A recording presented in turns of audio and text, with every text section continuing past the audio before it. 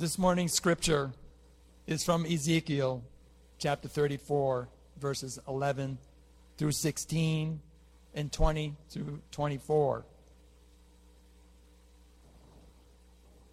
God the Master says, "From now on, I myself am the shepherd. I'm going looking for them. As shepherds go after their flocks, when they get scattered, I'm going after my sheep. I'll rescue them from all the places they've been scattered to in the storms. I'll bring them back from foreign peoples, gather them from foreign countries, and bring them back to their home country.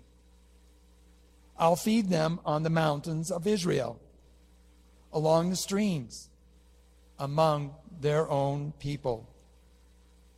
I'll lead them into lush pasture so they can roam the mountain pastures of Israel, graze at leisure, feed in the rich pastures on the mountains of Israel. And I myself will be the shepherd of my sheep. I myself will make sure they get plenty of rest. I'll go after the lost. I'll collect the strays. I'll doctor the injured. I'll build up the weak ones and oversee the strong ones so they're not exploited. Therefore, God the Master says, I myself am stepping in and making things right between the plump sheep and the skinny sheep. Because you forced your way with shoulder and rump and butted at all the weaker animals with your horns till you scattered them all over the hills. I'll come in and save my dear flock. No longer let them be pushed around. I'll step in and set things right between one sheep and another. I'll appoint one shepherd over them all, my servant David. He'll feed them. He'll be their shepherd. And I, God, will be their God. My servant David will be their prince. I, God, have spoken. This is the word of God for the people of God.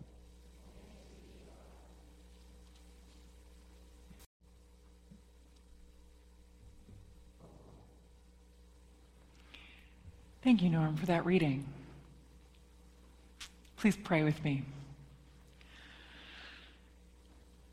Lord, may the words of my mouth and the meditations of all of our hearts be acceptable in your sight. For you are our rock, our strength, and our Redeemer. Amen.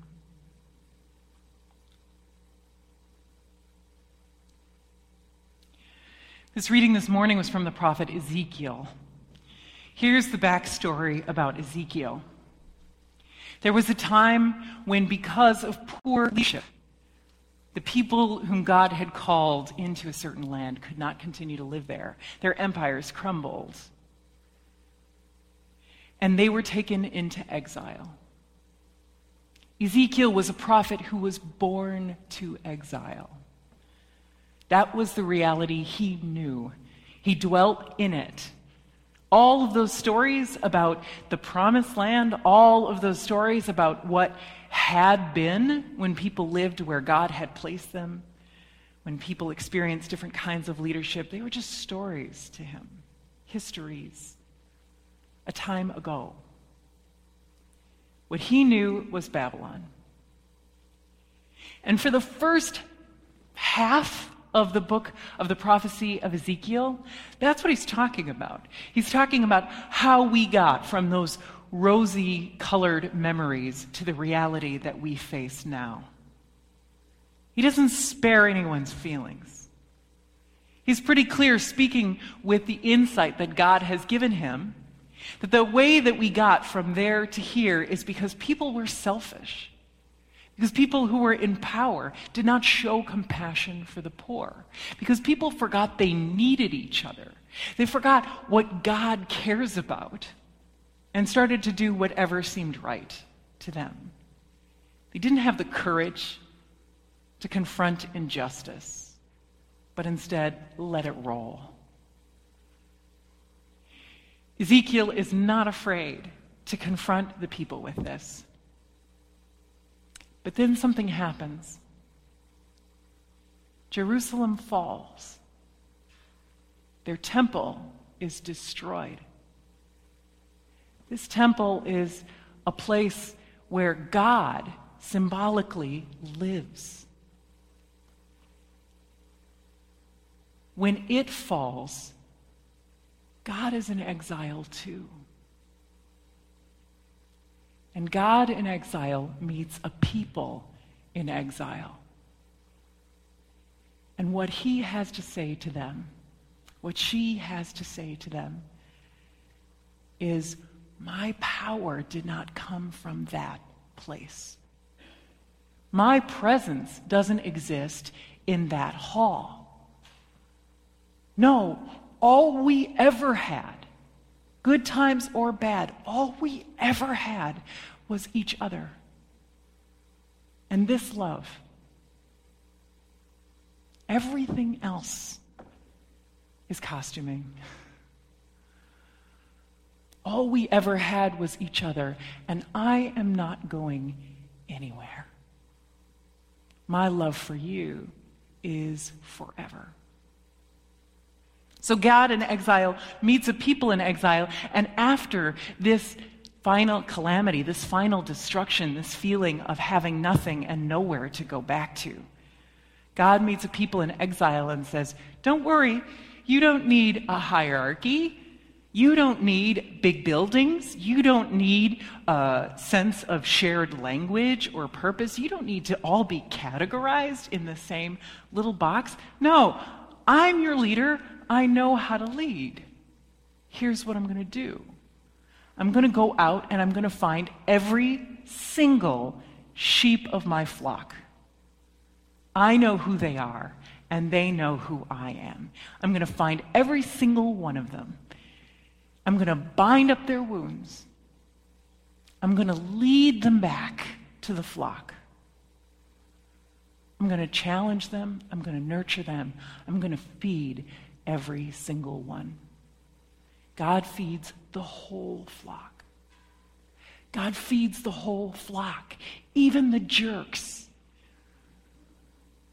even the people who were not good examples of God followers. No. God hasn't forgotten them. God hasn't lost them. God isn't leaving them out. No, God is going to find all of them and bring them all back together and bind up all the wounds and feed all the needs. And then God's going to hold them accountable. Because these two things go hand in hand. This is God's kind of leadership. This is God's kind of love. To say everyone is worthy of care. Everyone is worthy of compassion and sensitivity. All of you are my beloved children, and I didn't make any of you to be rejected or to be left into the cold or to be the subject of disdain. No, you are all meant to be honored because you are mine. And your life comes from me, and I love you. But you will not continue to treat people the way you have been treating them. I love you, but you have to love yourselves, and you have to love each other. I'm not going to put up with it. Whew. That sounds like some kind of Thanksgiving dinner, doesn't it? That's what's going on in the reading from Ezekiel. Ezekiel is giving a promise to the people where even the sweet parts are a little bit scary. Because even the sweet parts come with this acknowledgement that loving doesn't make us blind to each other. Loving may make us fools, but does not make us foolish. God doesn't waste God's care and passion. God directs it. And so restoration comes through both support and accountability. God feeds the whole flocks and then judges between them to reset the balance. So those who have been held at the margins, those who have been underfed, underloved, who have been left out in the cold, get brought near to the fire, and they get everything that they need. I'm sorry. I still care. Let's make it new. And those who have been happily feeding themselves and clothing themselves in the warmest things, they get to put in a shift at midnight. They get to dig with frozen hands. They get to feel a little bit of what that is like, what they have been avoiding and ignoring. Forgiveness is possible in big and small things, in between individuals and for whole societies.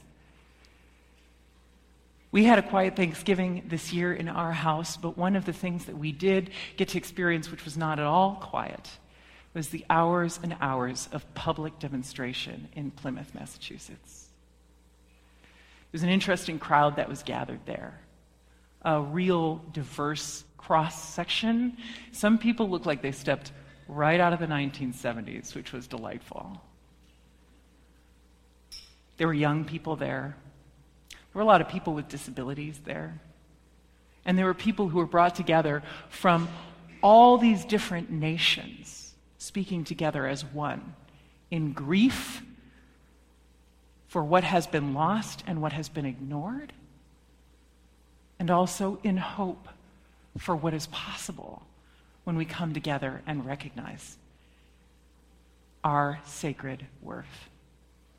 Forgiveness is possible, but it begins, real forgiveness begins with an acknowledgement of harm. We can't smile and say it's all okay all the time and still have warm hearts of love for each other. Forgiveness begins with the acknowledgement of harm by the person who's harmed and by the people who are witnesses to it. Begins with an acknowledgement of harm and a plan. A plan to follow a different kind of lead. These things that didn't work, we don't have to use those. We don't have to use those. We don't have to go back to the former temple. We don't have to live in the same places because we have a leader who will find us where we are and gather us all together and lead with support and accountability. We can find a new way. Forgiveness begins with the acknowledgement of harm and a plan. And it is incredibly important, especially in days like these, when the news is wearying, when there's violence across the street, when there are not enough caregivers and teachers, and we are all so hungry for spirit. It is so important that we are called to remember that the only model of leadership is God's model of leadership. Other things might flourish in the short term, but they strip away our spirit. They strip away the earth. There's no way to get away from each other. No model of leadership that depends on choosing people who already agree with you is going to work out, because we're only going to get there when we all get there together. So we have to find a way to be gathered from all of our different places, to practice forgiveness, to feed everyone, and to hold each other accountable.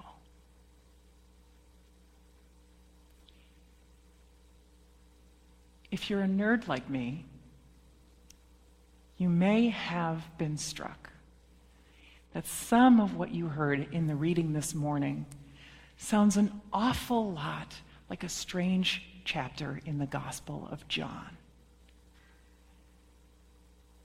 when Jesus commissions Peter by the side. Yeah, Byron's nodding because he is a nerd like me. Thank you, Byron. When Jesus says to Peter, after the resurrection, after the betrayal and the torture and the public humiliation, right? After that, when Jesus has cooked his friends breakfast. And they have all eaten. Jesus says to Peter, "Do you love me?" And what does Peter say? "Of course I love you." And so what does Jesus say? "Feed my sheep." I'm commissioning you to be a leader of people, to set the tone for a kingdom, for the kingdom of God on earth. I'm telling you that you have authority to speak and to tend to people and to minister and to organize. And the way to do it is the way that God does it. Feed my sheep. Feed my sheep. We're heading into Advent. And so I've been thinking about what our Advent season means for us this year in the midst of our current lives, and what kind of themes would draw upon who we are as people. When we were gathering for the parsonage discussion meetings, and people were talking, I had the gift of being out of the room when the vision conversation was happening, and I got to read the notes. Your task force did a wonderful job of listening and recording. And in those notes, I got to see some beautiful things. And one of the things that I saw was this word engagement. We want people to be engaged. Our vision for what it looks like when our mission comes true is that everybody in this church knows what their task is. Everybody's engaged. Everyone feels involved and necessary and connected and part of what we are doing together. And so that's our Advent theme. That's what I'm thinking about, is how the incarnation, God showing up like us, God coming into the world through a pregnancy, just like all of us, God being in a time and a place in particular, shows us what engagement in ministry looks like and challenges us. But if I'm going to lead us through a season of Advent like that, as I hope to do, if we are going to lead each other through a season like that, as I hope we will, we have to lead like God does. We have to feed the sheep. We have to take care of each other. We have to love ourselves. So this morning, I'm inviting you to take this moment here for you today to identify those things which make it hard for you to believe that God loves you with God's whole heart. And God will receive your whole heart in return. There is a place for you here, that you are worthy, and that you can make a difference.